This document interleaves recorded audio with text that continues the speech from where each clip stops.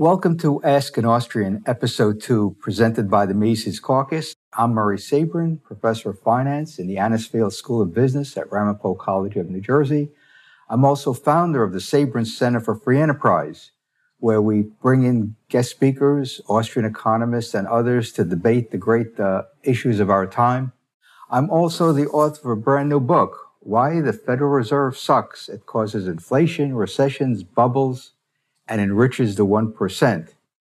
On my blog, murraysabrin.com, you can see not only the front cover in detail, but the back cover, which has a great endorsement by former Congressman and presidential candidate Ron Paul. I'm very happy that Ron gave me this endorsement. I've known the congressman since the 1980s when we first met in Washington, D.C. at a conference, and I've been a longtime supporter in his political campaigns, and he just gave this book a wonderful endorsement. Also on the blog, you can listen to two podcasts I recently did with Frank Morano. Frank is the executive producer of Joe Piscopo's radio show, which is heard on 970 The Answer in New York City. And Tom Woods, we did a wonderful podcast the other day, episode 1480. So please go to murraysabrin.com and you can hear both podcasts, see the covers of the book, link to the Amazon page where you can buy the book, and you can read my 1976 letter to the New York Times where I explain the Austrian theory, believe it or not, of how the Fed inflates and causes booms and busts. So please go to murraysabrin.com. You'll get all that good information. Well, today we have a lot of great questions from you out there, libertarians and Austrians around the country. And so I'm going to get to as many questions as possible in the time we have today. And hopefully, if some of the questions are not answered, they'll be available on the next episode. So let's get right to the first question. And the first question is by Jason Kelly, who asks, in the theory of money and credit, Mises emphasized that money is not a measure of value or price or a price index. He called these ideas entirely fallacious and unscientific. What did he mean, and how does this principle fit with the concept of economic calculation as laid out in Mises' famous Demolition of Socialism? Well, that question alone could take us an hour. But let me give you a brief example. Let's say we have an economy with 5 products: eggs, chicken, apples, lettuce, and bread, and they each have a price of $1. And let's say a year from now, we look at these same items, and the prices are varied. Some are a little bit more than $1, some are a bit less than $1. And so that would probably indicate changes in supply and demand for those individual products. So there's no big deal about them. But what if all the prices go up in a year? Well, then the most probable logical answer is that there's been more money in the system, and therefore that's going to drive up the prices in our little economy of eggs, chicken, apples, lettuce, and bread. So when we see virtually all prices go up, it means that the monetary authorities, if there is a monetary authority, has pumped money into the system, driving prices up. Now, in a free market economy with sound money, what should happen over time? Prices should come down. As there's more productivity, as there's greater output, prices will come down. And we've seen that in our inflationary economy for the last 30 years, as a lot of items have come down, like HD TVs, computers. A whole bunch of items have come down. Laser eye surgery. If those of you who have had that, you've seen prices come down for that over the years. So when we talk about prices, there's no one price level. Bureau of Labor Statistics tries to do this in compiling prices every month, and they do a pretty good job. But I wrote an article many years ago, which I'm going to update very soon, about how to have a realistic price index. And I'll give you a hint. It's basically looking at items like these, which are perishable items. We buy them on a regular basis. And then we have what we can call consumer capital goods items that we buy infrequently, like an automobile, like a computer, like a house. Rent would be part of this. Rent is something that people who are renters pay every month. Utilities we pay every month. So I think we need to disaggregate the price index that is now being compiled by the BLS and come up with a more realistic approach to how consumers spend their money. Remember, this is supposed to be a fixed basket of goods, so we can see exactly the price pressures over time. So stay tuned. I'll get to that hopefully in the next few months, because right now I'm working on another book. And so the second part of the question is, what about calculation? Well, money we know is very important. That's why teaching finance, we go over income statements and balance sheets, because entrepreneurs need to know what their costs are, those are their expenses, and what their revenue is or will be. And so you need prices to reflect the supply-demand situation in the sector of the economy in which the producer, the entrepreneur, is working in.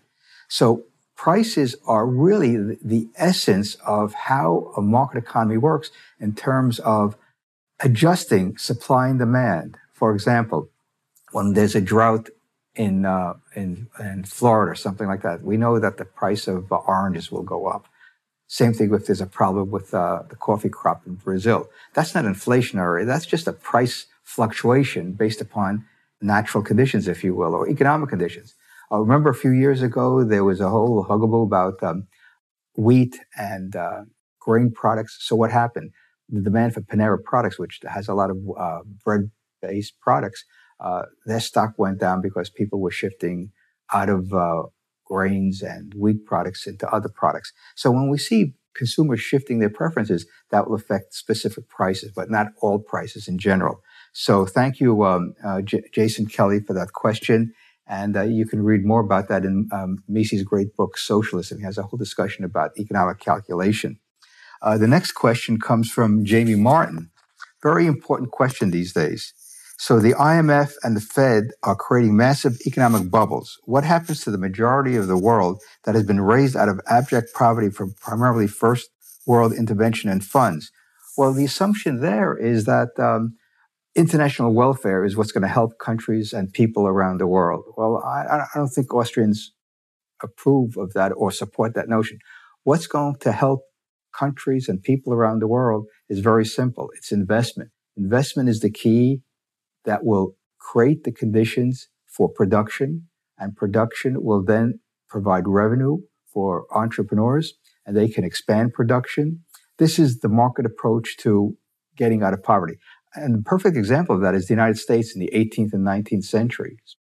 What happened? Foreign capital came to the United States because they saw the vast opportunities in America, and they helped build the railroads, the canals, and other infrastructure, helped do mining, forestry, the basic industries that are the foundation of the U.S. economy back in the 18th and 19th and early 20th century. Iron and steel, coal, industries like that.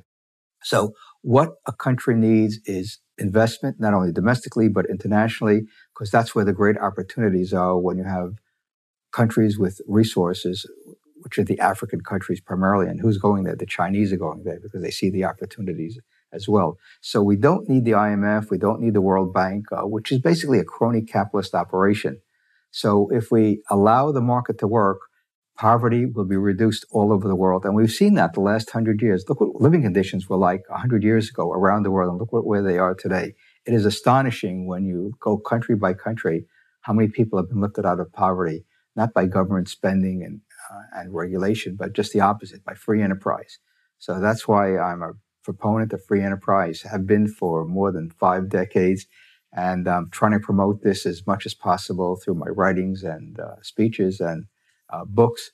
So we got to keep the ideas going that free enterprise is the way to lift people out of poverty. So thank you, Jamie, for that question. Question 3 is from Joshua Byers, who asked the question, assuming it doesn't, why does protectionism not benefit the protected nation's industrial base? Well, protectionism is a form of crony capitalism. This has been going on in America for nearly 200 years, first with the iron manufacturers in Pennsylvania that Murray Rothbard writes about in his collection of essays on the history of money and banking in the United States. Protectionism is basically an indirect tax.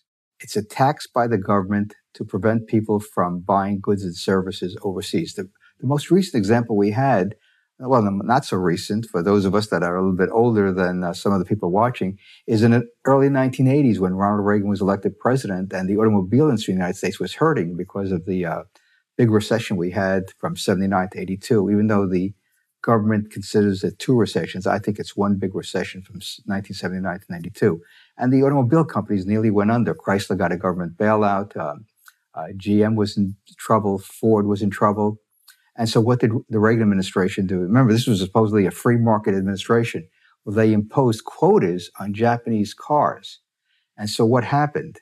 The Japanese car companies said, okay, we can't sell our $7,000 Nissans, or Datsuns as they were called back then, or Toyotas or Hondas. So we'll put equipment on the car that were optional and made them standard. So now that $7,000 car became an $8,000 car or a $9,000 car. So if American consumers wanted a Japanese car, they had to pay a lot more, even though they may have not wanted those optional items.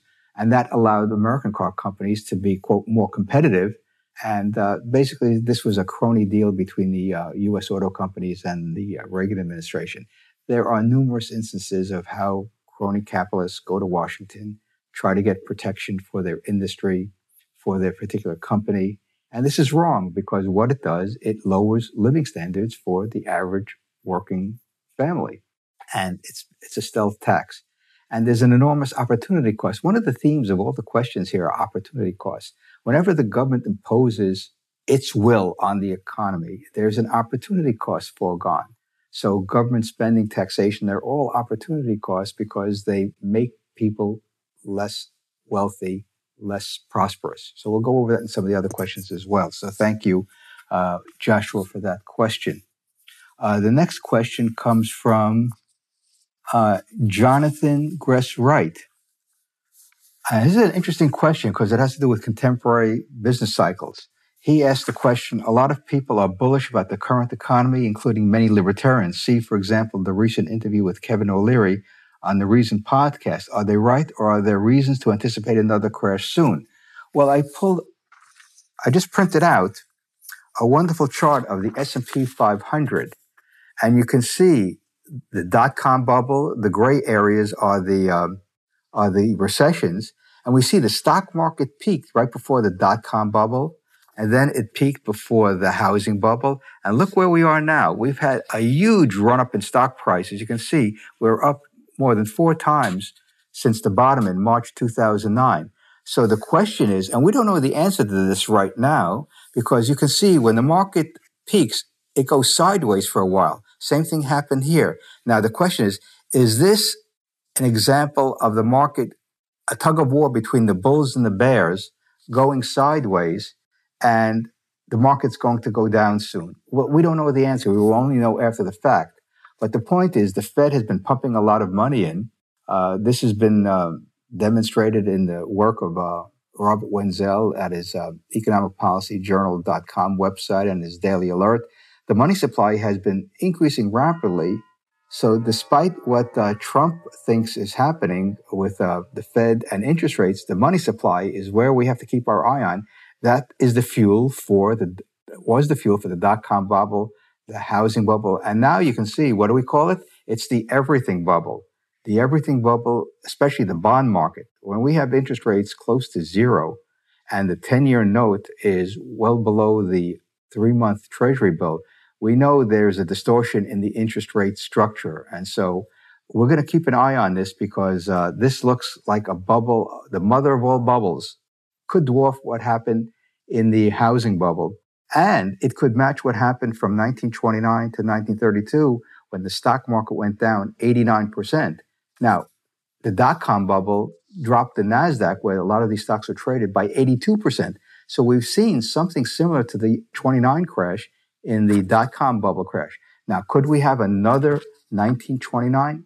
That's possible. In fact, I'll be moderating a symposium in October at Ramapo College, and Joe Salerno will be one of the panelists, and we'll be discussing what's happened the past few years and can a crash like 29 happen again. So I'll be sending that information on my Facebook page, Murray Sabrin's The Road to Liberty. So hopefully you'll come and watch it because it'll be streamed live, or if you're in the New Jersey area, we'll be at Ramapo College on October 17th in the evening. So thank you, Jonathan, for that question. The next question is from Connor Nepusino, and he has a very interesting question, a question I've always gone gone through my head for a number of years. Let's presume by some miracle that an Austrian economist is appointed to the chairman of the Federal Reserve Board, and due to external political factors, abolition of the Fed is not possible. What would central banking look like under these conditions? And what steps would an Austrian chairmanship take to switch to a more free market currency as far as possible? Okay. Well, it's clear. We have to stop printing money, stop manipulating interest rates. That's what the Fed does. That's what Ben Bernanke pointed out in his testimony that I discuss in my book.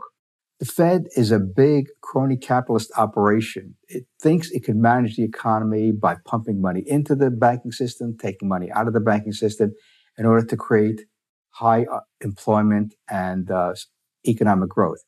Economic growth and high employment will come from a free market economy where producers gather the factors of production and produce the goods that people want. It's as simple as that. That's what Austrian economists teaches us. Let the free market work. And what would the Fed do under an Austrian economic policy? Well, stop printing money, possibly make the dollar as good as gold by defining the dollar as some ounce of gold. Remember, the dollar was originally defined as 1/20th of an ounce of gold, then 1/35th of an ounce of gold.